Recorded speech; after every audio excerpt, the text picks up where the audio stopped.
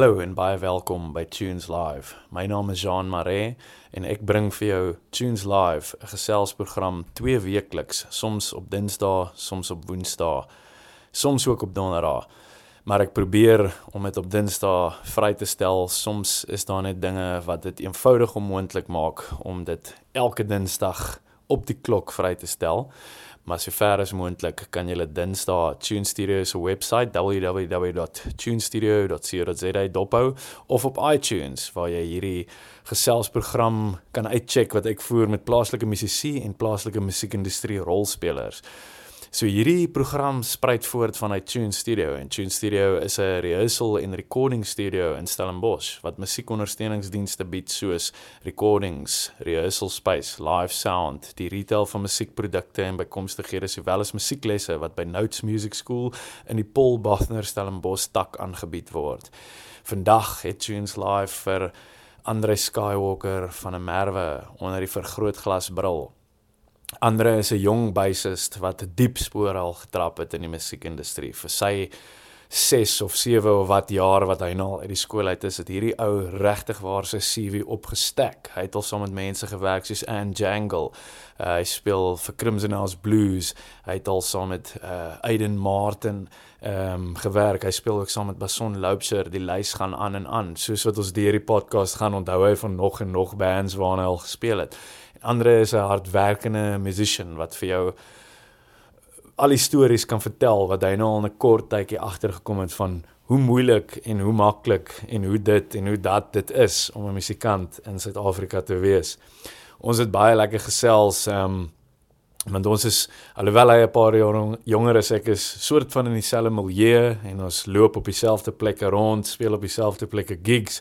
So ons het lekker gesels oor dit en dat en soos ek sê, hoe moeilik dit soms is, hoe maklik en hoe lekker dit soms is, al daai tipe dinge. Ons het bietjie gechat oor sy tyd wat hy gewerk het by Kiel City, hoe dit hom gehelp het om in die scene in te kom. Hy het by Campus of Performing Arts geswat. Ons het bietjie deur daai netwerke gegaan, gechat oor wat hy weet van basspeel en van spesifiek van gear en sulke goeders. Hy het nogal sy knowledge daar vir homself opgebou en dit is belangrik as 'n musician. Ken jou gear, ken jou instrument, weet wat kan jy doen met jou instrumente, wat kan jy nie daarmee doen nie. Anyway, dis nie vir my om te sê nie. Ek dink kom ons skakel oor en luister wat sê Andre als. Cheers.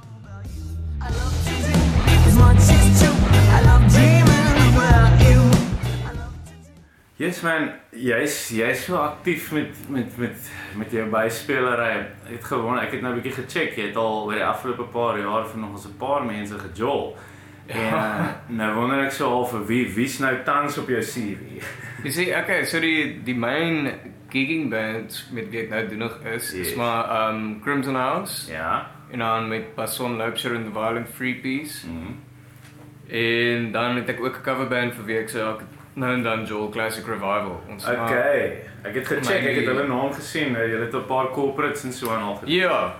Nou wat se tipe covers Joel julle? Yes man, dis nog hulle enigiets van die 80s af tot nou.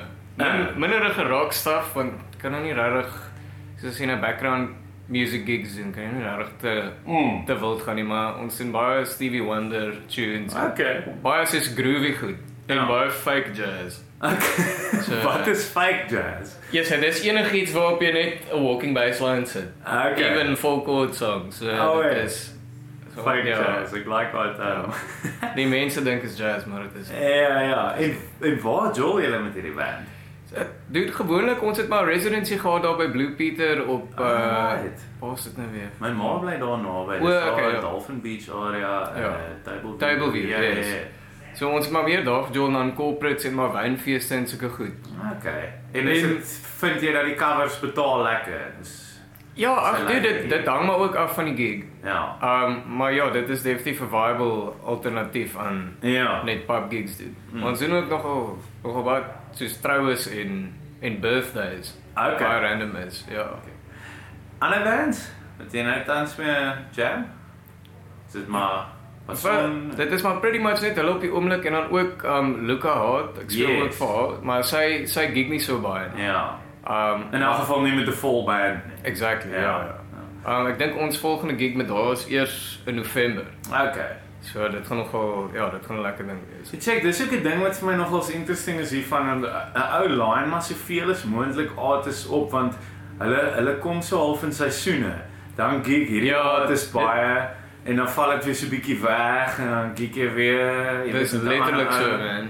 So nou is half soos in jou geval Aidan is nou 'n bietjie Aidan Martin is 'n bietjie nie so aktief nie, maar nou is hy weer moes aktief met die ander bands. Exactly, ja. So hulle wissel maar so. Ja. Dit is nog 'n trip. En dan jy was met 'n paar ander mense betrokke wat ek nog nie baie van gehoor het nie, Richard Sturton. Wat het jy gejoel hy? Yes man, ek dink ek net al soos 1 of 2 gigs vir hom gedoen. Maar ag, dis maar pop-ish tunes. Hy doen ook heel wat covers, wel laaste ek vir hom gejoel het was er nog baie covers geweest. Ja. Maar ook ja, pop-ish tunes. Ja, pop rock tipe stuff. Ja. Okay. En dan het ek 'n ander naam gecheck wat jy ook voor gejoel het wat ek nou nie ek sukkel 'n bietjie om haar van uit te spreek. Amy Chasing. Yes. Okay, cool. Wat is dit?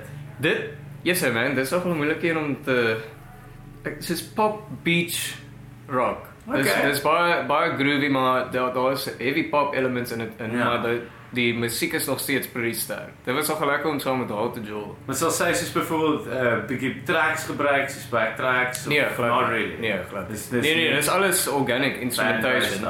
Dis maar net die formula is baie poppy. Yeah. Maar sy is nou actually in Londen besig om bietjie naam te maak daai kant. Jeez. Okay. So veral wat jy weet, so al die gig was. Ja, sy het vlieg en sy daar. Lekker. Ja, dis lekker om iTunes is ook baie soos wat ek sê organic. Ja.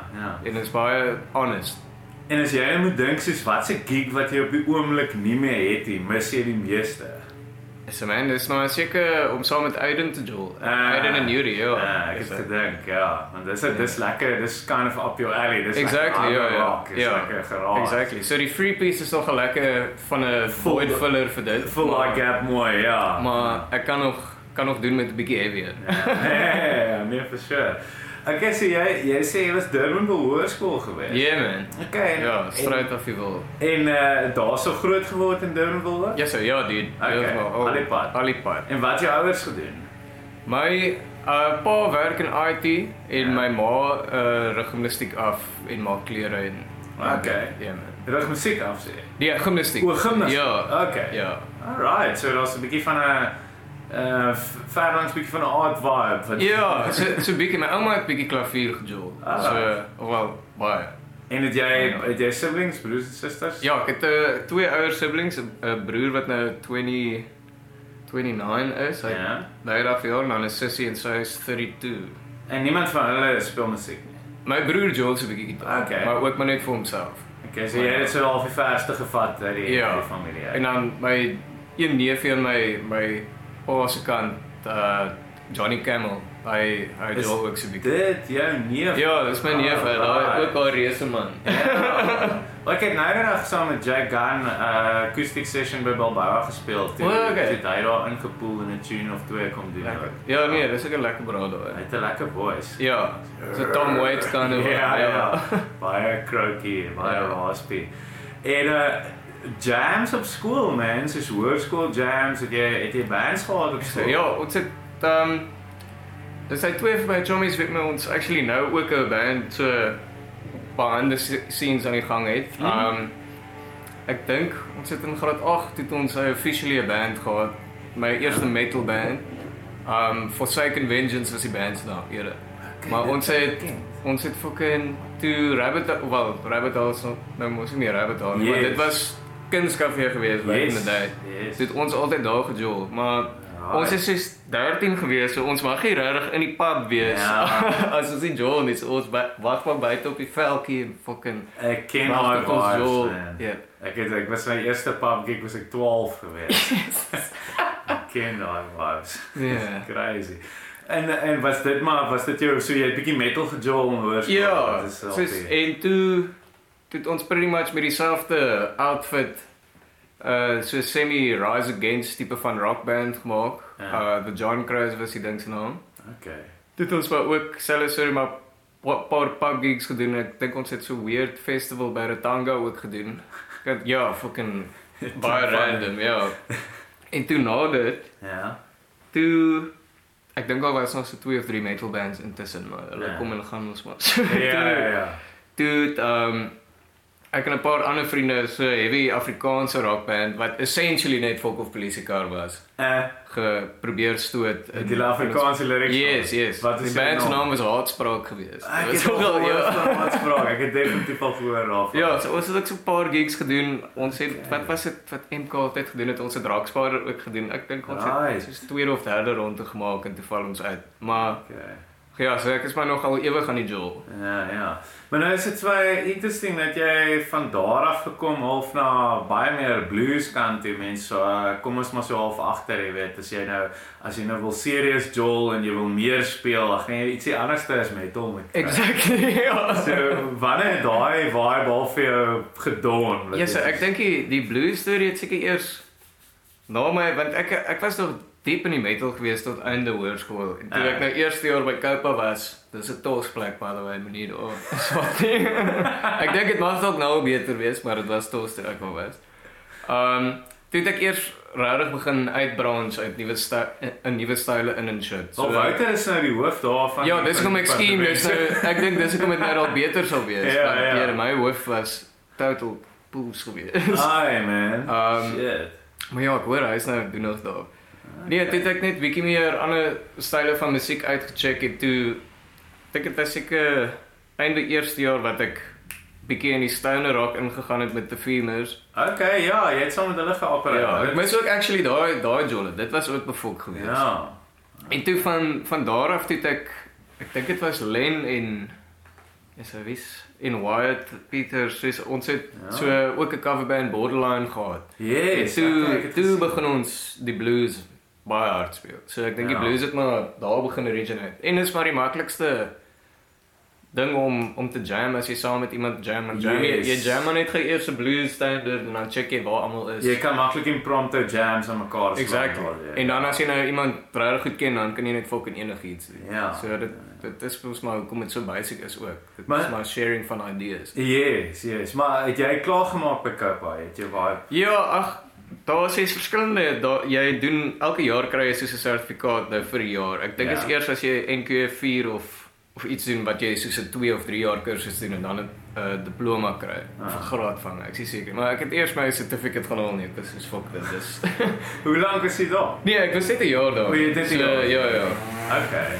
Maar ek is bly ek het gegaan want baie van die mense met wie ek toe werk gekry het was ook saam met my op Koupa. So daar het 'n paar gigs gekom uit daai. Ja, nee, definitief. En cool. Slowjack was pretty much 'n Koupa band geweest en Indigo Child vir wie ek ook gespeel het was ook heeltemal. Ja, okay, ek begin al hoe meer van die bands aan te hou soos wat ek praat. Ja. Wat se tipe vibe was Indigo Child? Dit was nogal 'n trippy affære man. Baie groovy. Ek dink die idee was space rock, groove pop. Dit was ja. Groove pop. Ja, ek like die term. Nee, dit was my eerste soos heavy groove based band. Ja. Dit was Adrian Fowler op drums, Al Clapp op vocals en Kim Elder op vocals. En Alan Williams het gitaar gejol. Wel, hy was actually die enigste original member oor betyd.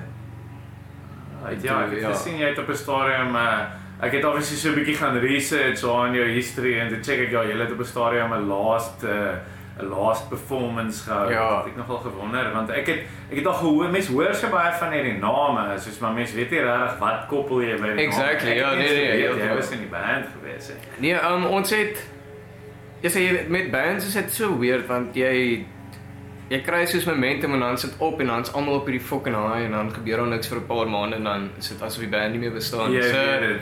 Dit het nogal baie met Indigo Child gebeur en toe raak ek en die drummer baie besig met ander goed. Dis ons net soos ons kan nie nou commit aan iets wat ons is nie seker of dit nou verder gaan of nie en ons ander gigs wat nou wat ons weet gaan gebeur, gaan realiseer.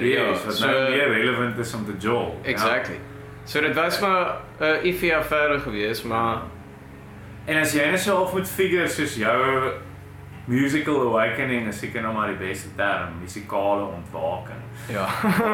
Waar daai ding gebeur, soos het jou pa vir 'n rekord gespeel of hoe dit gewerk, like As jy dit nou way back moet. Man, ek dink dit is 'n baie stelselmatige ding wat gebeur het, want ek het begin met klassieke gitaar actually. Ek het vir so 'n jaar dit gedoen.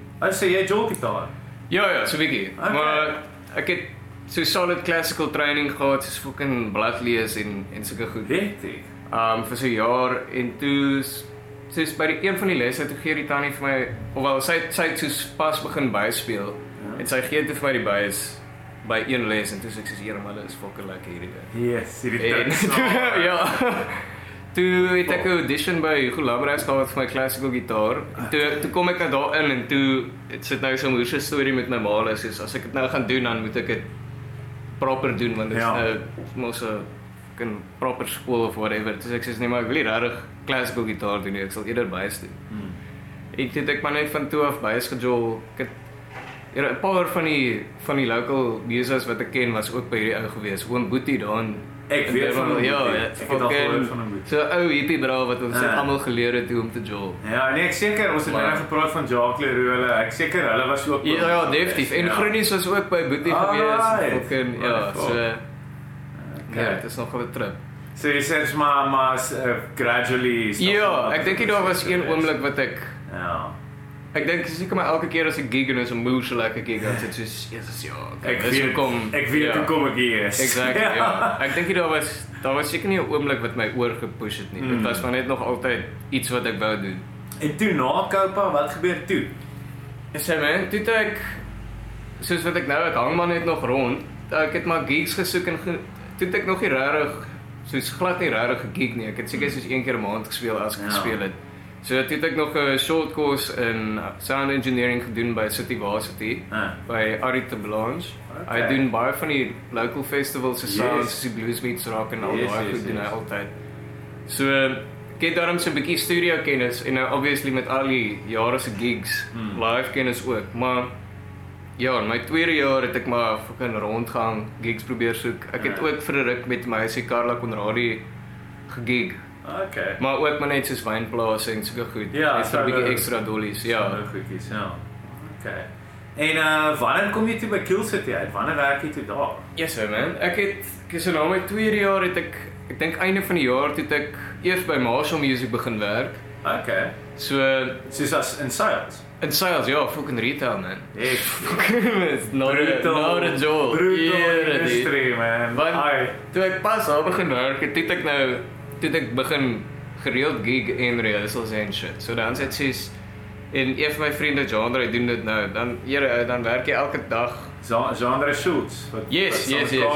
Ja, okay. Dan werk jy fucking elke dag. Jy het Sondag af, maar dan fucking na werk het jy rehearsal vir gig en ding. En toe het ek dit vir 'n jaar gedoen, dis ek sê ek kan letterlik nie meer dit doen. Want ek het in die Durbanville tak gewerk. So dan gaan ek werk toe en dan sê ek so 6 uur klaar gewerk. Dan moet ek start toe vir Kill City se rehearsal en dan kom ek en jy kan nie die 6 to 9 rehearsal vat nie want jy is eers 6 uur klaar by die werk. So jy moet die 9 to 12 vat. So God as jy dit 3 keer 'n week doen terwyl jy werk en dan het jy nog gigs. En daai tyd het ek nog hard gekuier as ek gigs het. So dan sê ek so vrot as ek by die werk kom. En dan moet jy heeldag met mense werk. Ja. Dis fucking bam. In 'n shop, dude. En dit is in 'n mall, so dit is tannies en shit. So dit is suburban moms en jy moet probeer om nie te kots nie terwyl jy hierdie gitaar in hulle verkoop vol. Ja. Dit klink maar gelukkig was my een kollega ook nogal so gewees. Dit was 'n kraker ja. Crazy. So dit was right. En toe ja, ek was so 'n jaar daar gewees. En toe seker so 'n paar maande na dit. Wat se jaar is dit nou? Yes, ek kon nou dink. Dit was 2014 seker. Okay, dit het 14 tot 15 wat ek daar was. Yes. Okay. En toe ek dink of begin 2015 of einde 2016. O nee, wag, nee. Dit was einde 2016 wat ek toe by Kill City begin werk. Want dit ek in plaas van 'n 9 to 5 het ek ekstra werk vir 'n ruk gedoen net om geld te kry want ek sê hierdie 9 to 5 stories gaan nie dit fucking werk vir my. Dis almal hardloop maar weg af. Ja, nee, fuck dit. En toe die ekstra werk nou ook so fucking hektiek begin raak het want jy word partykeer word jy vir so 3 weke aan een geboek Maar jou call time is dan soos 4 uur in die oggend en dan is jy maybe so 2 uur of 3 uur in die middag klaar. En wat se werk is dit dan? Here, dit is nie iets wat as jy soos regtig lui is en jy skiem jy like baie dag rook heel dag, dan moet jy gaan ekstra werk doen. Maar here, dit is die vervelendste storie ooit.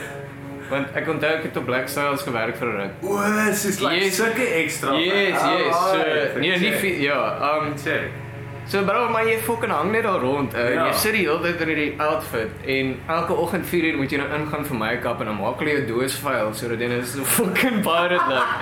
Nou sit jy daar en jy vrot bro en jy sit in hierdie wack costume en ja, rook my daar gewoon om die tyd verby te kry en dan gaan jy maar huis toe.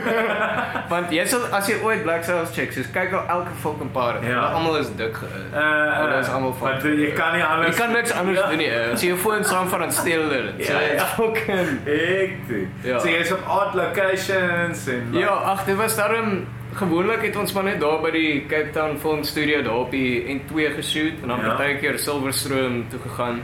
Ja. So ja. En dan maar ja, sorry, maar nou kom ons nog by Kill City uit. Yes, en toe ek nou oor dit raak, toe ek vir 'n rukkie net gigs gedoen en besef dit werk nou nie so uit nie. Ja. En een van my goeie vriende Tim het toe nou al 'n rukkie by Kill City gewerk. Tim Wolman, ja. En ek sê nou my moet my net laat weet as daar 'n spot daar is, want ek sal dit love om daar te werk. Dit lyk nou baie chill affære en jy kan dit is goed vir networking en free rehearsals. Is obviously 'n plus geweest want toe het ek fucking baie rehears. Yes. En ja, dit ek so seker soos 'n 5-minute meeting met George van der Spy gehad by die plek besit. Toe is ja, fuck ek, wanneer kan jy begin? Toe sê ek daar vir ek dink 'n jaar en so 'n jaar en 'n paar maande. Ek sou eers begin van die jaar daar weg. Okay. Ek dink soos Januarie of Februarie. Ja. En was dit 'n job? Yes, dude, ek het dit gelief om daar te werk, man. Dit was regtig, dit is cool om al die musos die hele tyd in hulle element te sien, maar dit kan nogal rof raak daar. Ek sê jy maar dit is 'n baie lekker job daar. Ek dink enigiemand wat al daar gewerk het kan iets slegs sê oor dit. Yes. Dit is 'n fucking dis actually is 'n stuk history. Verseker. Ek onthou my eerste, hier is nog 'n band waarvan ek vergeet. Fucking my eerste proper session rehearsal wat ek gehad het was met Firefly by ou Kill City wat toe dit nog langs aan Mercury was. Ek onthou Firefly. Ja. Ek het briefly vir hulle ook gespeel voor dit Sarah. Sarah's band. Sarah en Steven my kollega van Marshall. Was ook in die band. Ja. So ja nee, Kill City het 'n plek naby aan haar. Dit is 'n so lekker plek. Ryk geskiedenis. Yes. Okay, maar jy het nou so getune van die free rehearsals. Nou dink ek twee goeters okay, soos jy het obviously gigs geland uit die feit dat jy vir by Kill City gewerk het.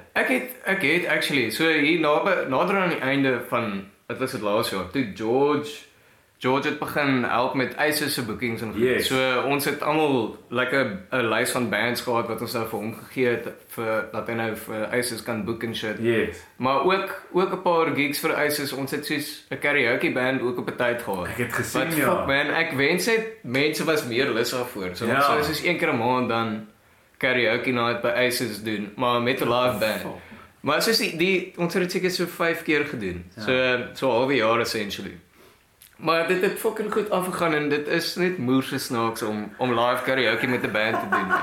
Want ons speel die songs presies soos wat hulle is. Ja. So en soos daar's party tunes wat jy nooit regtig agterkom daar's so 'n weird tag hierso of iets. Soos in I Love Rock and Roll. So aan die einde van die tune is daar so 2/4 bar wat inkom. Maar daar is nie een chick wat dit kan kry nie, want dit is almal so fucked. So dan kyk hulle so die hele tyd na die band. As die band net aangaan, dit is en praat van haar sang, Here, ons het dit een aand 6 keer gespeel, want elke dronk meisie wat nou in 'n rock soos rockpub is, soos ek wil daai liedjie speel en fucking en julle moet dit net jol. Ons jol dit net, bro. Hier by die 6ste keer. Ek kan sien want Jurik het nog saam met ons gedoen en Jurik is fucking oor. Ek kan nie meer hierdie fucking song doen nie. Here, ek het gelag daai aan.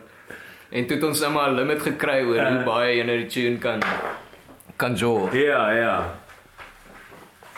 Net vir Felix hier. Kat is op die baan.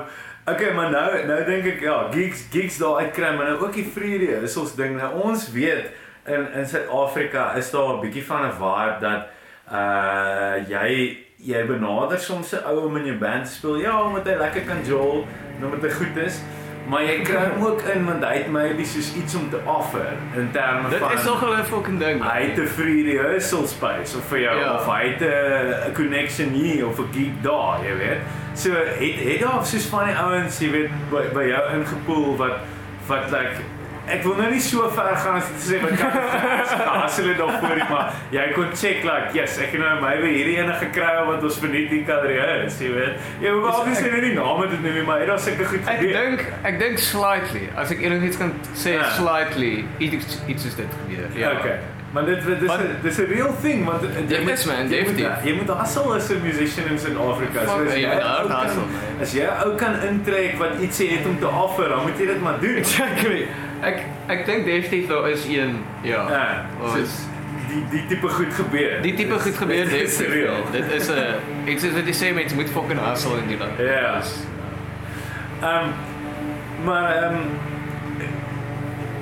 As jy nou check as 'n freelancer, hoe benader jy rehearsals in terme van jy weet dis 'n uitgawe. So jy moet nou check jy moet petrol kry om by die rehearsal uit te kom. Kom ek vra jou byvoorbeeld so, betaal jy ooit vir enige rehearsals? Nee. Ja. Nee. Ek sê nie want jy is 'n freelancer. Exactly. Gewoonlik as dit nou even 'n band is vir wie ek voltyd speel, soos daar is altyd, kan nie altyd nie, maar daar is geld in die kitty om te cover vir jou, soos petrolgeld. Dit is deesdae nogal 'n boer se concern, maar as dit nie soos 'n solid session ding is wat ek doen hier, dan sal ek nie iemand charge vir soos petrol na die rehearsal. Okay. Maar so jy gauge dit maar asof dis jou band en dis 'n session. Exact. So as dit 'n session is, jy vat jou petrolgeld en ook afhangende van hoe groot die fee is aan die einde van die dag. As dit nou soos peanuts is die session self, dan sit soos okay, maar jy dan kry maar vir my fucking petrolgeld gee. Ja. Maar gewoonlik nie te behalwe as jy net doos ver. Maar ek mos nou in die Northern Suburbs, so dis nie alles is maar fucking 20 minute of 'n halfuur uit. Dit is 'n interesting ding wat jy noem daar, want ek gauge dit ook al so en ek dink jou kop is lekker aangeskryf wat dit aanbetref, want ek is 'n rehearsal studio. So vir my as ouens my boek en die gigs betaal like ietsie behoorlik, jy weet, sien nou net soos dit cover net om jou maar uit te kom, gee vir jou 'n dop of twee, exactly. Ietsie bietjie meer, is nou ietsie behoorlik. Dan sê ek vir daai catch, jy weet, ek gaan nie vir jou charge vir rehearsals by, want ek weet jy is 'n professional musician en jy sukkel om ends te maak mee. Maar as jy my gaan boek en jy gaan like jy weet, ek gaan nie iets gain uit die gig, en ek dink, dan moet jy nou maar daai rehearsal betaal. Exactly, nee, exactly. En mense moet die ouens help, want mense vergeet so maklik dat, ja, die ouens, hulle het 'n groot naam en hulle apparaat, hulle het probably geld, hulle het nie. Niemand het geld om die rehearsal te cover nie. Die ouens, kan struggle ook maar van die volgende rehearsal tot die volgende rehearsal. Dit is net so.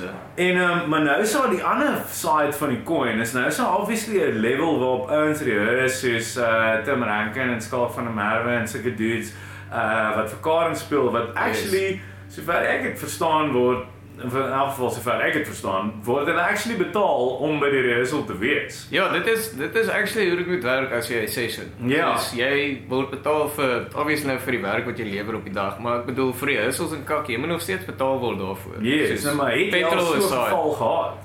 Soos maybe 1 of 2 keer, man. Ek kan nie regtig definitief meer as 5 keer. Ja. So okay. En as jy hulle so gaan charge, dan sal daar fucking verseker net een rehearsal wees. Ja. Nee, hulle sal seker maak alles word gecover. Exactly. En Fox is soms dan as jy geboek word vir 'n session, dan sal geen rehearsal, dan daag jy net by studio op en jy fucking doen maar jou ding. Jy spring maar in. Exactly. Ek en Adrian Fowler moes al so 'n album doen in 2 dae.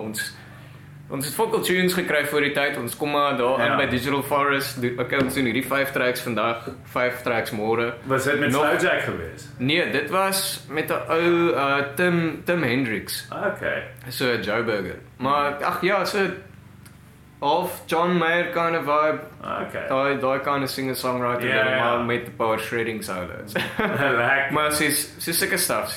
Jy sal ingeboek word vir studio en soms kry jy nie enige tracks of enigiets en dan hoop jy maar net jou creativity is okay vir die dag. Val saam met die show. Ja, dit is so kak as jy by die studio aankom, jy sê here, maar wat fuck gaan jy nou doen met hierdie tune? Cold turkey, man. Nou moet jy gou vinnig brein met 'n appel. Kom ons dink goed uit. Yes, maar om op die spot gesit te word help nogal met shit uitdink. Dit doen, want ek het ook al gevind partykeer as ek te veel tyd spandeer om 'n album om 'n album te trek, as ek like maande en maande om my werk, dan begin ek die goed al so te second out en dan weet ek nie meer. Dan kan jy net sowel fucking oor begin. Exactly. Dan kan jy net so work it from the bottom. Exactly. Sê maar, hoeveel keer min of meer is jy tans 'n week?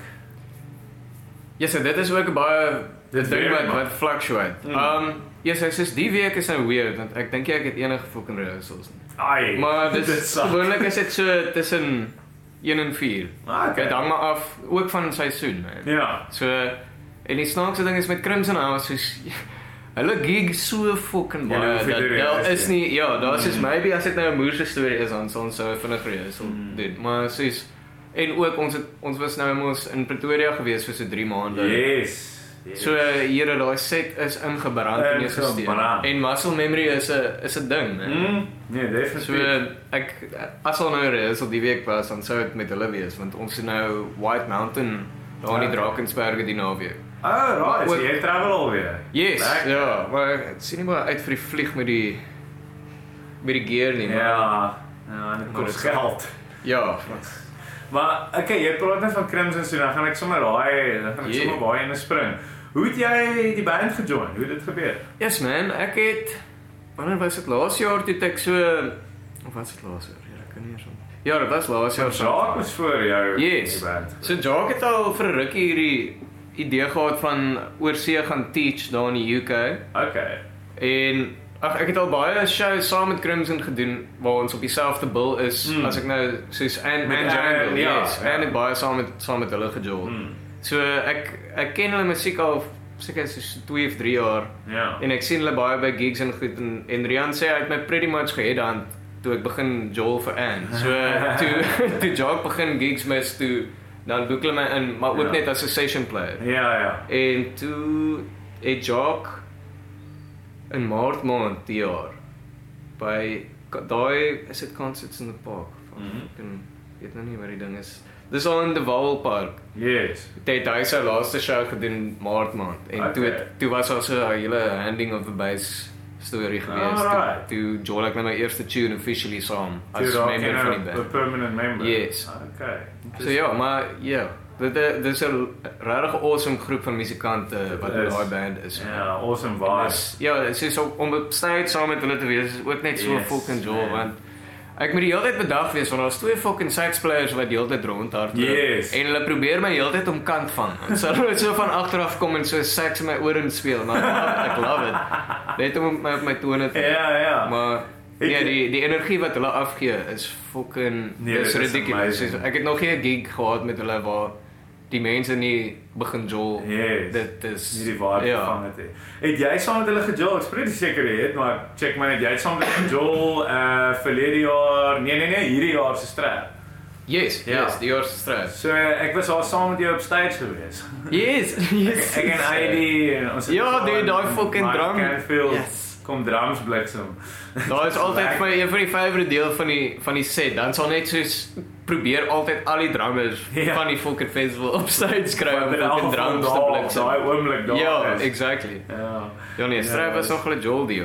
Maar julle man het nog al 'n paar gigs ingepak daar want julle het vir Luca gespeel, julle het met Noza gespeel, julle het Crimson 2 sets gedoen Crimson. Ja, dit was jy het 5 shows gedoen. 4 of 5. Ek het 5 gedoen ja. Ja, dit was Crimson.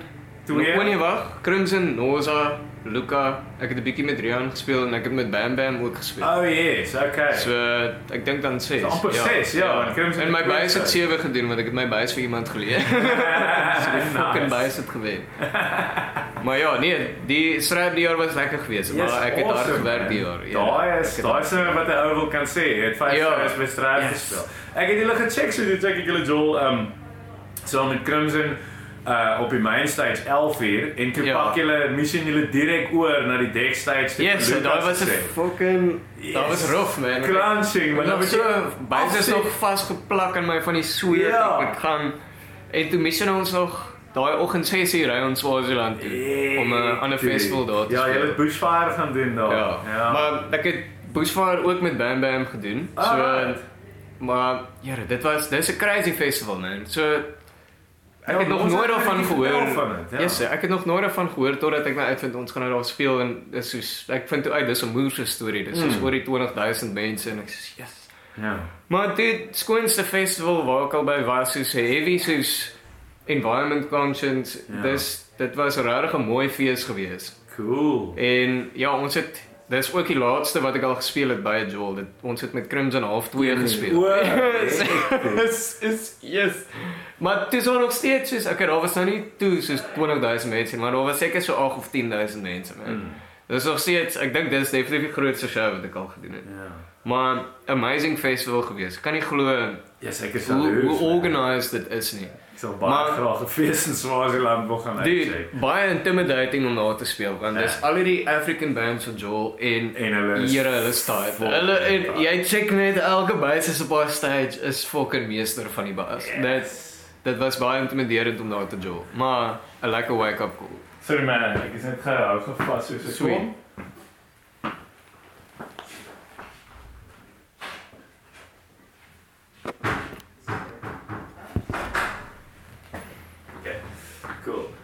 Nee, daai klink nou absolute Joel, Swaziland. Dus ek was nog ook 'n mooi plek, dude. Dit is so klein. Well, obviously it's in ons land. Exactly, ja. Dis die malste van dit alles. So ons het so ver sidetrack dat ek was op 'n track, maar dit is al af. Ja, dis cool, dit gebeur. As jy nou check soos na 'n session gig toe, daar's twee goed wat ek jou wil vra en dit is hoe maak jy seker dat as iemand jou boek vir 'n session gig dat dit moeite werd vir jou is? Wat se vereistes het jy vir die gig? Obviously wil jy graag 'n gig job, so jy gaan nie 'n vereistes. Exactly. Ek sal klaar pretty stout as iemand my boek, maar nee self. Daar's baie goed wat dit bepaal is wat se tyd van die maand is dit en hoe moontlik is dit dat jy nog 'n gig gaan kry daai tyd. So dit sal jou prys pretty maklik beïnvloed. Soos as dit nou einde van die maand is en dit is naby aan 'n vakansiedag of some shit soos dan kan jy pretty seker wees jy gaan geboek word vir iets wat heel wat gaan betaal. So maar ek werk ook maar altyd saam met die mense. Soos yes. Want ek ken gewoonlik die mense wat my boek pretty goed. So ek weet soos wat die budget gaan wees voor hulle my vra soort van. Baie nice. So maar net as ek die dude glad nie ken nie, dan sal ek nou maar 'n bietjie overshoot en dan maar ja.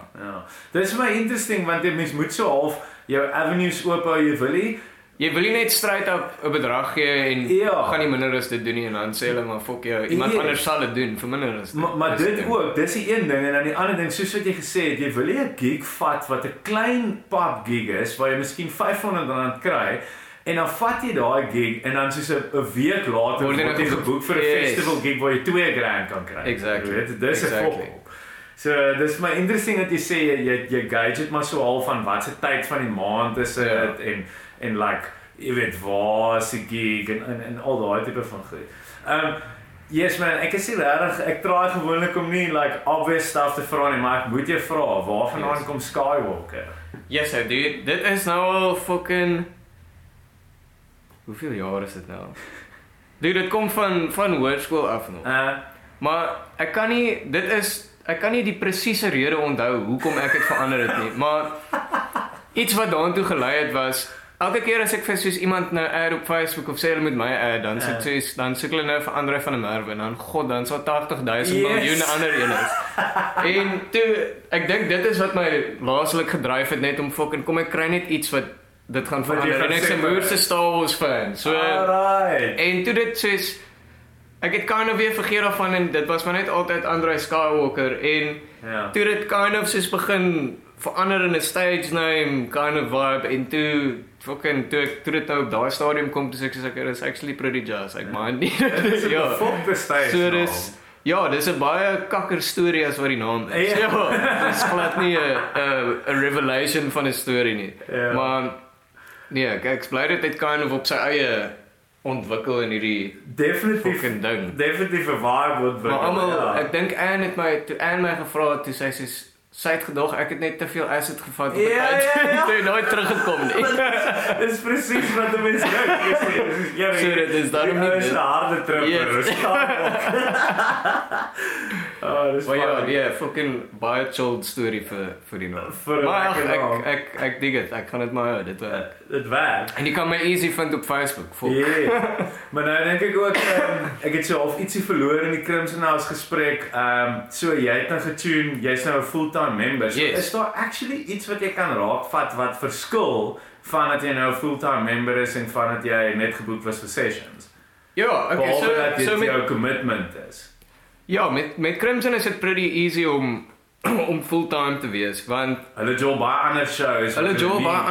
So jy sal nie 'n constant fee hê vir elke show nie, maar die hoeveelheid shows wat jy in 'n maand speel, ons kry elke maand soos fucking salaris vir in die band speel. So jy sal nou een gig doen wat min betaal, wat soos maybe fokol betaal, maar dan jy 'n ander gig wat jy speel wat jy heeltemal opmaak vir daai ene wat jy fokol. So dit werk vir my kan lekker uit, want ek weet altyd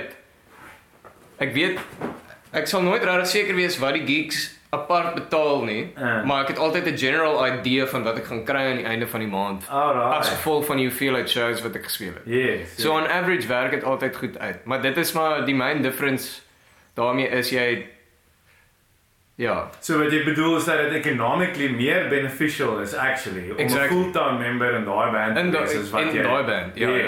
Dit is cool, want dit sê vir jou dat hulle, en ek weet dit. Nee, hulle weet hoe om te werk. Al 15 jaar, wel, nie 15 jaar Crimson nie, maar in die scene en Rian het fucking begin music Joel professionally toe hy 16 of 15. Exactly, so hy is al fucking lank aan die werk. Maar dis my cool, want ek het dit geweet, maar dis net cool om hierdie goeders te hoor, dat hulle is 'n operating band, wat dit actually vir jou so viable kan maak. Maar ek love it om saam met hulle te werk, en dit is nou vir my nogal 'n pity dat Rian nou na die Cayman Islands gegaan. Ja, shit man. So ek ben nou weer 'n bietjie voelers uitsteek, bietjie ander bands opspoor, maar dit is mos maar die fucking game bad. Dit is maar dit gaan, En ek dink jy het vroeër gepraat oor die partytjie. En die partytjie met gigs kan nogal ouse gig plan opstop hoor. Want as jy nou met ouens soos die Akkedisse gaan praat, jy weet, hulle sal vir jou sê, hulle moes al op krediet speel. Maar kyk, hulle kan fucking speel as hulle gesyp is. Hulle kan regtig. Ek het al van hulle gigs gecheck, waar jy kan nie voor die gig met hulle praat nie, want hulle is te weg, maar hulle fucking deliver as hulle speel. Hulle kry daai oomblikke, hulle voel dit soms af soos dit. Maar nou wat ek dink is soos jy weet, ouens is daar, so daai dag so gelag, jy weet, hulle was al op plekke in hulle lewe waar hulle op krediet moes speel, dat hulle so baie gedruk het, dat hulle die fee moet kom afspeel, die bar tab, jy weet. Nou dink ek net, soos, as jy nou 'n gigging musician is, die gig by, ons face it, is nie altyd baie nie, is maar partykeer fucking min. Exactly. Veral as jy pub gigs, Joel. En dit raak moeilik as jy 'n paar drinks het en partykeer het jy nie altyd 'n tab nie. En as dit jou petrol, as dit maybe 'n meal wat jy moet koop, jy kry nie altyd kos nie. Ja, hier ek raak afgepis as jy nie eens 'n broodjie kry nie. Wat the fuck, man? Yes, maar nou, soos, hoe balance jy daai? Jy's nou al bietjie ouer, so jy het nou al gecheck, jy weet, jy moet nou maar bietjie meer wys, maar ook reg. Maar hoe soos balance daai ding vir jou. Balance dan uit. Kies jy jou parties goed. Ek kies my battles pretty goed deesdae. Maar dit is ook so fucking moeilik. Dis moeilik as jy van die stage af te kom, net op 'n fuckte show gespeel. Dis Vrydag aand, jy het daai energy gegooi. Ja, maar dit is hoekom ek eers 3 uur 4 uur by die huis aangekom het. Het jy geparty daai tyd? Maar kalm. Ek moes nog 'n giggie volgende dag doen. Okay. Nee, maar vir my die ergste is as jy fucking dis nou, kom ons vat net 'n voorbeeld, soos ek kan nou nie Vrydag nie, want ons is nie gesoundcheck nie, ons is net gelandcheck. Soos wat ons op tour is, en jy bly nou nie by die huis nie, jy bly nou by iemand anders, of fucking wherever. Dis ook 'n ander ball, Exactly, en jy moet sê by soundcheck wees, maar jy speel eers fucking 11 uur. So jy moet nou sit by die bar tot 11 uur toe, vanaf 6 tot, soos, en jy sit saam met 'n klomp fucking musikante, soos jy gaan begin druk, dit vat die grootste fucking self-discipline om dit te kan handhaaf. Nee, dis en fucking ook, malligheid. dis actually vir my makliker om na 'n gig net op te pak en te fok off. Is dit? As om voor die gig net nie te party nie. Ja, want as ek het gemaak het tot die einde van die gig, dan het ek hierdie natural high van die gig, dan sal ek dalk 'n biertjie drink en dan na huis toe gaan. Maar ek hoor wat jy sê. My struggle is definitief die paar ure voor die gig om nie. Maar dis jy dronk van stage afkom, dan is dit verby. Dan is dit verby. Exactly. Nee, hektiek man. Maar nou dink ek ook daai gebleie dat hy soos in op toer, julle het heavy lank getoer nou onlangs met Crimsonhouse. Ek check, julle was like 'n fucking maand en meer. Ja, 3 maande. 3 maande daai kant gewees. Was julle daai kant gewees? Like so, hoe the fuck maak 'n mens ends meet met so 'n storie, want ek meen julle moes onsekerlik verblyf geskoor het en so. Dude, ons het verblyf geskoor. Ja, dit was die van der Walt het na ons gesien, Chris en Annie en nou mense. So ons het by Wilmer gebly. So dit was 'n godsend geweest. Ja, anders kyk en ons het baie beter daar gedoen as wat ons hier sou doen in die winter. Soos verseker. Daar was baie groter, was meer mense. Daar's meer wat aangaan daai kant in die winter ook. En fuck, dude, dit is so weird om op boot te speel, maar in 'n goeie manier. Soos as jy nou hier in die Kaap speel en jy speel 9 uur of 10 uur, dan is daar nog nie mense. Maar die mense is 7 uur al daar vir die band wat 8 uur speel. It's a totally different fucking environment daai kant. En die mense is honger om tunes te kyk en te luister en dis altyd so daai ding van of die live music gaan op in Pretoria, gaan dit af in die Kaap. Gaan dit weer op in die Kaap, gaan dit weer af in Pretoria. Dit moet nou net weer fucking opgaan in die Kaap. Ja. Dis nou, ons het nou toe ek op toer was met die Strap Mission. Het ek gepraat daar met mense en toe skiem Kobus van Rooyen. Jy ken hom seker. Ja. Dis nie my, jy weet, hy dink is vir kaksnaaks hier onmiddellik begin lag as ek Kobus sê. Ja, ek ken hom goed. Ja. Maar dis skiem hy, jy weet, dis nou Pretoria se tyd weer om te shine. Die Kaap en maar dit het geshine nou in die winter. Nee, ons het regtig 'n lekker tyd daar gehad. Maar ek het nou nie so baie liefde vir die plek self nie. Ek het moer so baie liefde vir die mense daarbo, maar ek sal nie self daar bly nie. Maar die mense moet net hiernatoe kom en dan kan ons al die Kaapse poese daai kant toe. Dan sal dit ideal wees. Al die klikkie motherfuckers gaan net Pretoria toe. Bring die Pretoria se mense hiernatoe. Dan sal dit loop. Sê my bro, ons praat net so van toer en stuff, as jy 'n lekkerste studio en 'n lekkerste festival experience met uitsonder, wat sal dit wees? Begin by lekkerste studio. Yes, dit sou probably nou laas naweek moet wees, toe ek saam met my neef Lady Smith toe gegaan het na Joe Ellis. Fuck man, dit was net so peaceful experience. Regtig net soos bietjie uit die Kaap uitkom. Die berg is net daar en soos die hele studio setup daar is so cool. Soos jy kan al bly en jy bly in die kamer langs in die studio. So jy rol net in die studio in die oggend, jy fucking rekord. Dis so nice. En die drums is soos hy mix net so in die middel van die kamer en die drums sit net agter hom. Ja, dis so fucking crazy. En dit's net soos no pressure, jy fucking werk net aan jou ding. Maar ja, baie dit was fucking lekker geweest om met te werk. Kom baie mense vir jou boek het. Exactly. Baie goeie work ethic en exactly, ja. En ook maar net soos wat jy sê, daai chilled environment wat en hy's so lekker bra. En sy assistant Chris het ek en hy het ook in 'n paar bands gespeel. Ja, hy was in Strident. Yes. Way back voordat hy nou daartoe is. So dit was moeë so lekker om daai bra ook weer te sien. Cool. Maar ja, ek sal enige tyd weer daartoe gaan. Wat se bands het jy en Chris saam Joel? Ons het net Firefly en toe so bietjie ons het so ding ook die vocalist van Strident, ons het so ding Crimsonhouse gehad. Yes. Ja. Okay. Maar ja. Nee, dat was baie bands. Yes, jy weet dan, ons het so al van die begin probeer agterkom en nou het kom hier waarheid uit. 'n lekkerste festival experience? Sal jy sê dit was Bushfire? Man, ek het hier regtig 'n festival experience daar gehad nie, soos net dit is my musical festival, maar as ek dit nou soos as 'n geheel moet sien, 'n festival waar ek gespeel het en geparty het en alles. Ja, dit is toch wel moeilijk, man. Op die koppie was moeilijk so lekker en my eerste strijd. My eerste strijd was seker. Wanneer was je eerste strijd? Dit was toen nog 16. 3 jaar terug. So ja, is dit 3 jaar terug. Ja, toen nog 16. Yes. Ja, dit was nog met Aidan geweest. Ja, dit was cool. Ek dink dit was probably die beste experience. Ek dink ons het so 2 dae vroeër al deurgegaan. Lekker. So 'n paar gigs gedoen op pad daartoe. Yes. En ja, toe kamp ons maar net daar by die venue. Soos 2 of 3 dae voor dit begin het. Ons het dit weer vir 2017 gedoen, toe bly ons 'n dag na die festival. Ja, daai is lekker. Dis lekker, dan is daar niemand. Exactly, ja. Dit is self jou plek. Nee, maar dit is 'n moeë lekker experience daar. Ja, strap man. Yes, daar's nie vir my. Ek meen op die koppie was vir my lekker en alles en ja, dit was nou my eerste jaar gewees, maar was dit nou hierdie jaar? Yes. My eerste een was nou weer verlede jaar en dit is vir my lekker om te jol baie, jy weet, mense voel bevoorreg en is awesome jy het op die koppie gejol, maar yes, ek weet nie man, dit hou net nie vir my Kersfees met strap nie. Dit het baie te doen ook omdat 'n mens, ek weet, mense ken vir Konrad en jy ken die mense van strap en so aan. Dit is 'n kind family gathering kind of van ding. Ja, heeltemal. Dit is daai vibe. Ek het gewonder nou as praat ons van gigging en stuff en live speel en nou kom ons goeders soos royalties en sulke goeders by. Is jy geregistreer by Saam? Bro, ek is tot vandag toe nog nie geregistreer by Saam.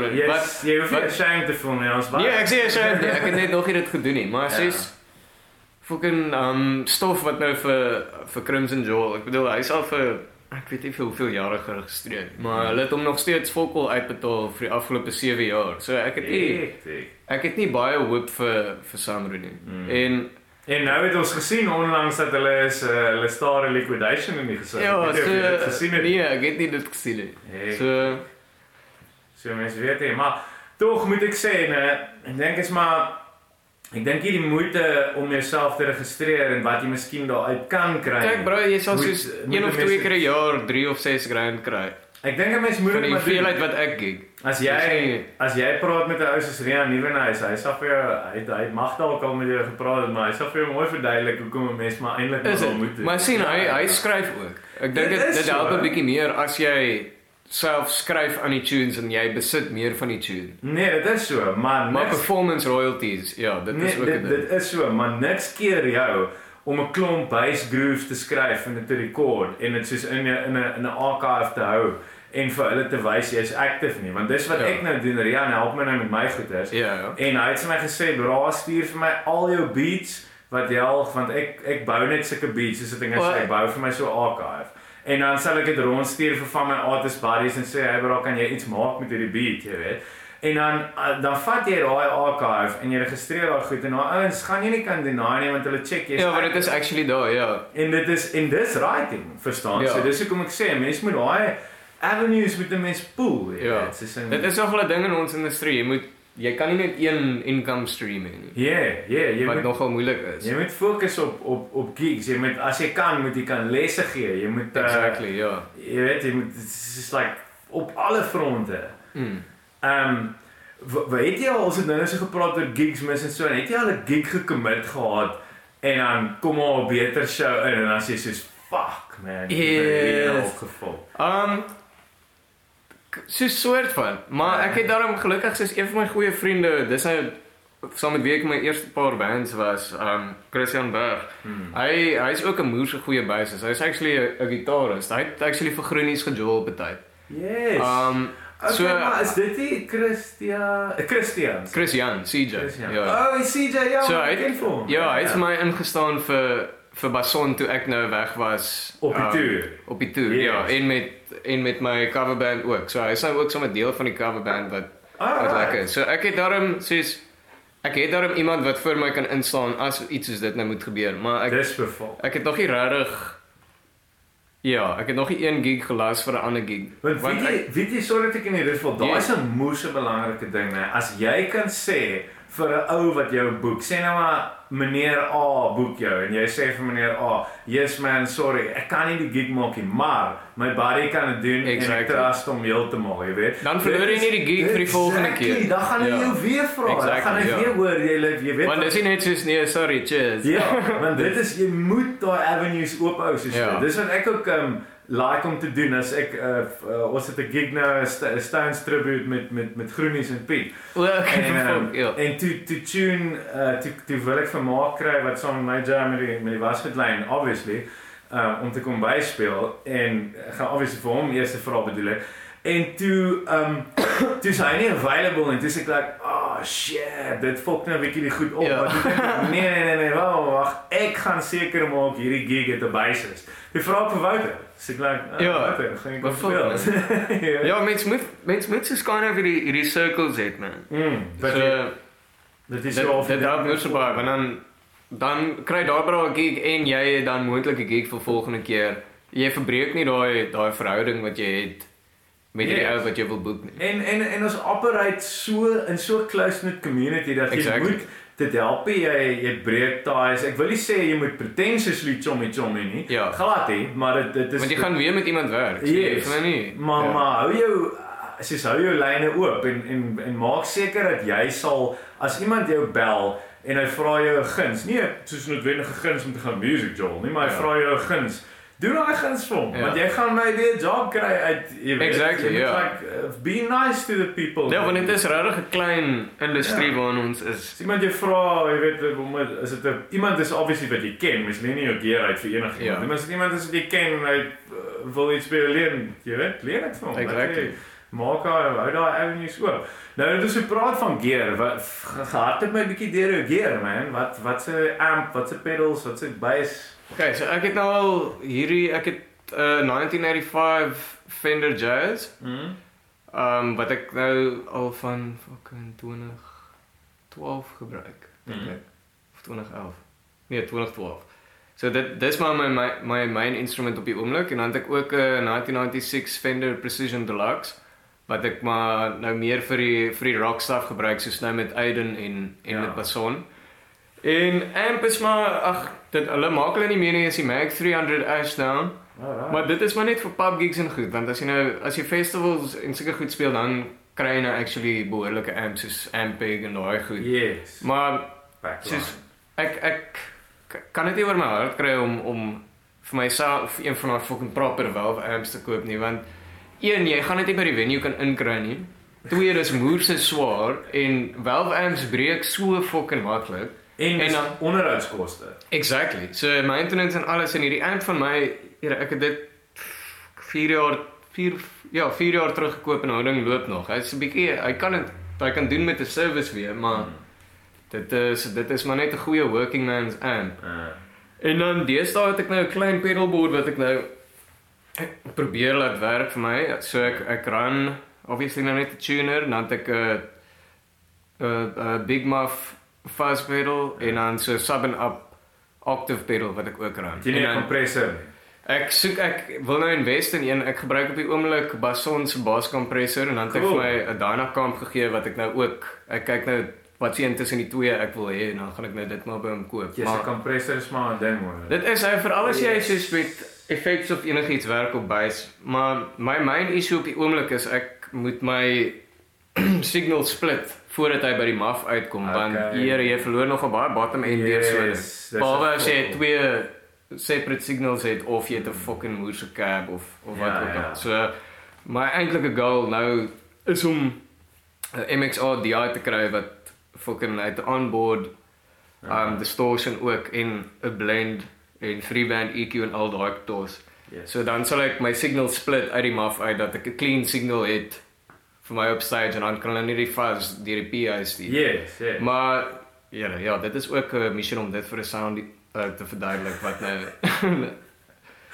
want fuck man, mense sal dink soos as jy by 'n gig aankom soos as jy 'n sound engineer is, gewoonlik ken die mense hulle shit, maar soos baie tye waar dit soos soos jy kon hierdie nou self beter Ja. En ek het dit al 'n paar keer gevoel en ek is nie 'n sound engineer nie. En dit vat jou actually langer om die shit te verduidelik. Soos Vrydag aand het ek 'n session in die strand gehad saam met 'n band en ek het nou hierdie nuwe manoeuvre wat ek saam met Groenies ontwikkel het, is dat ek sit 'n mic straight in my in-ear se desk en ek het 'n baie klein 2-channel desk agter by my. Okay. Hoe ek kan jou vir jou in-ears. Yes, dan ek het nou nie geld vir in-ears nie, maar ek gebruik headphones.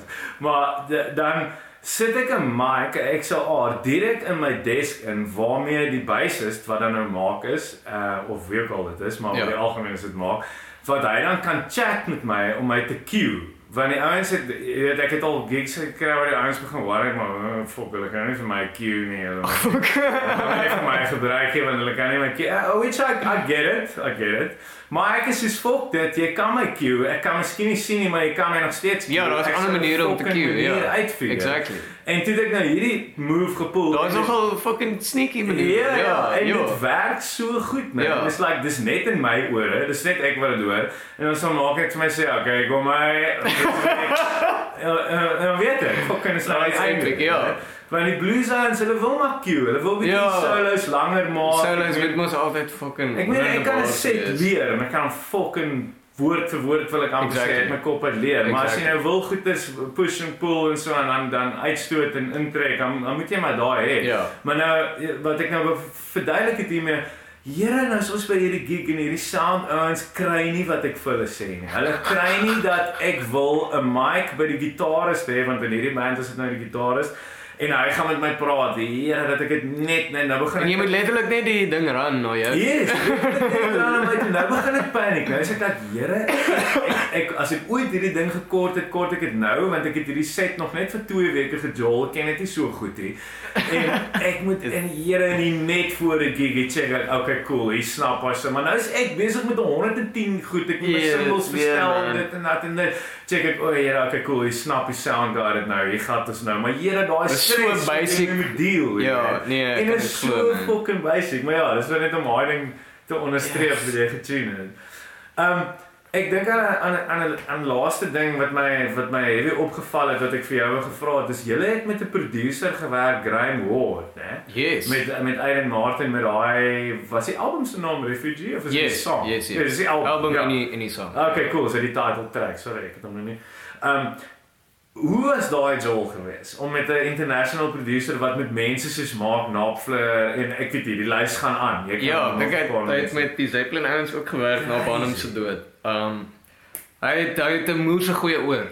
Dit hy het regtig die tracks nogal gehelp en maar ek meen daai tyd is jy nog wat? Fucking jy was 23 of something geweest. Ja, wanneer dit was so it's like 2 jaar of wat terug. 2 jaar of ja. Om vir jou as 'n laaitie om met so oud te operate. Nee, dit was regtig. Ek dink jy moes nog 'n bietjie in 'n broek gekak het. Ek het. Soos die eerste paar sessions was fucking moeilik want soos jy moet nou speel vir hierdie ou wat saam met Zeppelin gewerk het en goed, maar dit was actually 'n moeëse awesome experience en ek het nogal baie geleer by hom. Sure. Kind of soos in riff skryf essentially. En net hoe om die sang 'n bietjie beter te serve, dat jy nou nie want bass kan pretty vinnig soos boring raak vir my, maar ook vinnig overplayed raak op die dis die ding, want as dit boring raak, dan begin jy te overplay. Exactly, en dan sit net glad die tuisstoel nie. En dan is jy besig om jou job fucking weg te gooi. Exactly. So net om uit my 'n bietjie meer gehelp hoe om met tuisverlie te doen. So dit was vir my 'n regtig moeëse cool experience. Om leaks te place. Yes. En ek dink dit was vir hom dis vir hom maklik om lekker bassfills te sing en shit, want hy het nou die drumfil in sy kop. So en dan dit het net fucking goed gewerk. So dan sal hy so 'n klein liek vir jou sing. Ja, hy sal basically vir my sê soos what about en dan sing hy nou 'n liek en dan sê en dan ja, letterlik so. So dit was vir my nogal cool geweest. So ek het daai tegniek ook kind of bietjie vir myself gehou om te luister met die oor en op te tel. Ja. Basically wat jy in jou kop hoor te translate. Maar dit gaan aan die einde van die dag maar die beste klink. Yes. Dit is so, want jy speel tog agter jou ore aan. Exactly. Ek al gereeld hierdie ding aan. Maar Skalkie Bear het gesê, jy weet obviously wie Skalkie Bear maar sê Skalkie Bear producer / freelancer, great top basspeler. Hy het gesê eendag net so 'n casual gesprek. Ek sal nooit vergeet, ons was in Bloemfontein by die Vryfees geweest. Chill, hy was saam met my en Rico en whoever te tune hy. Want ons het gepraat oor home recordings en ons het Rico se latest album tussen ons self gerekord. En te tune Skalk, jy weet. Ja, jy moet weet wat jy wil hoor. Net so casual. Ek dink, jy moet weet wat jy wil hoor, maar daar's so baie wat in daai sin lê wat hy gesê het. Dit is baie wysheid in daai sin. Dis net so as jy begin filosofeer en jy begin actually te dink daaroor, is dit like ja man, jy moet definitief weet wat jy wil hoor, want dit, want. Maar dit vat 'n ou soos hy om daai ding raak te vat, jy weet, filosofies gesproke om. Exactly man, nee. En dit kom vir my in by daai ding wat jy tune van Joel van die ore, want ek wat 'n paar studente het, ek try my students soos 'n bietjie guide in 'n rigting in van luister wat doen ek, en dan sal ek vir hulle 'n beat sing, dan sing ek vir hulle 'n beat of van doom tikka-ta, doom tikka-ta. Daai fyn drum language. Yes, en dan sê ek vir hulle like minnie hierdie ding. Kom maar doen vir my vol trat dit. Doen nou vol vir my. Jy kan hoor, dan weet hulle nie as ek sê jy kan hoor wat ek vir jou sê. Dink dit mooi aan. Ja, nee, dit is baie belangriker om net agter jou oor aan te jol. Dit is 'n valuable ding. Want ek meen dit is tog dis jou medium wat jy gebruik om die note uit te kry. Exactly, jy hoor sekere goeters en jy speel van die inspirasie van jou bandmates af. Ja. Maar sê my man, as daar enigiets was wat jy gevoel het jy wou gechat het wat jy nie by uitgekom het nie, so enigiets voel jy ons het die bassist gecover, die bassist. Ons het nog ja. Ja nee, ek praat regtig nooit so baie nie. Ek is nogal verbaas dat ek so baie kon sê. Ja, daar is pretty much, daar is alwaar ek nou kan dink, man. Dink jy ons het jou music career uitgevlek? Al die highlights en pretty much. Ons het nie soos jy, ek moet net sê dat jy daar's definitief 'n paar bands waarvan ek vergeet het. Nee, verseker. Maar vir die volgende een kan ons so dit praat.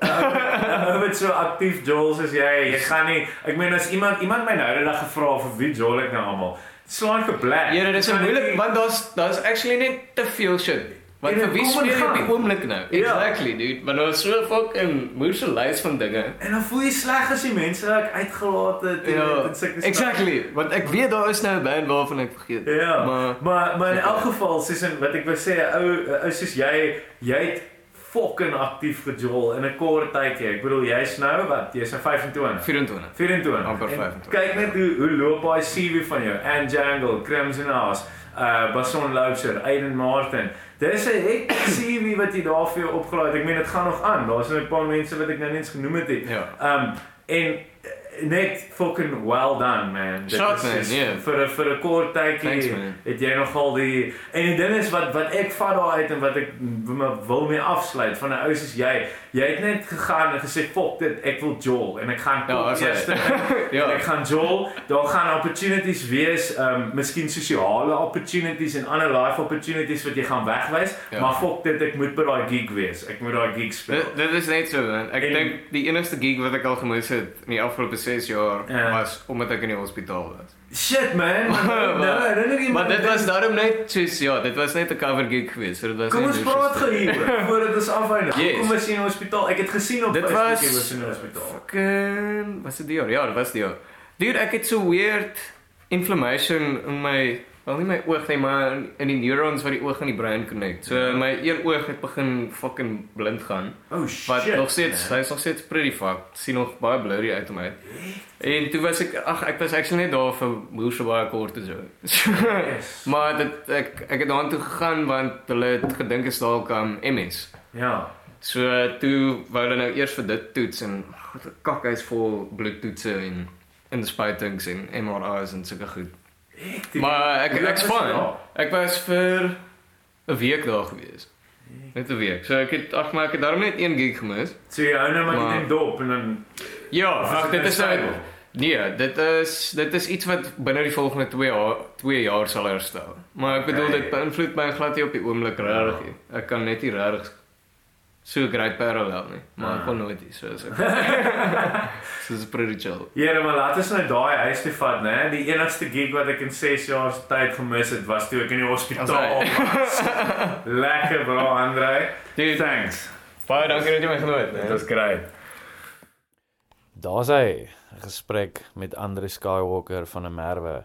Wat ek vat uit hierdie gesprek uit is ek check hierdie ou hy's 'n jong dude, maar hy het verskriklik baie geleer al, want hy het al saam met groot name gewerk en al saam met mense gespeel soos Jorik Pinaar. En jy weet die lys gaan aan. Maar hierdie ou is knowledgeable oor die industrie en hy weet hoe jy die game moet speel in terme van wat se vereistes jy wil stel vir jou gig, wat se vereistes jy nie wil stel nie. Hy's 'n ou wat keen is om te jam, hy wil speel. En dit is die wegspringplek. Dis waar uit 'n mens beweeg. Ek dink as 'n mens dit doen vir 'n sekere bedrag geld, dan is jy miskien hoogs waarskynlik in die verkeerde industrie. So wat ek hieruit van vat is dat hy's 'n ou wat verskriklik keen is om te jam en dit is waar dit begin en dan gaan dit verder van daar af.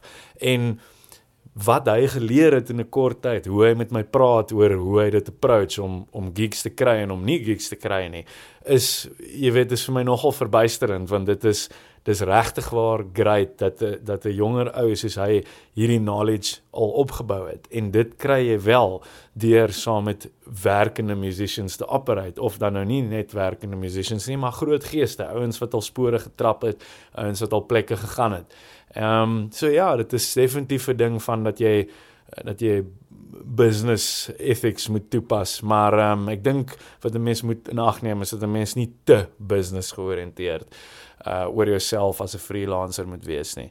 En dan kan die dinge nogal gebeur, maar ja, baie dankie vir julle wat geluister het. Ek hoor van julle, ek weet van julle.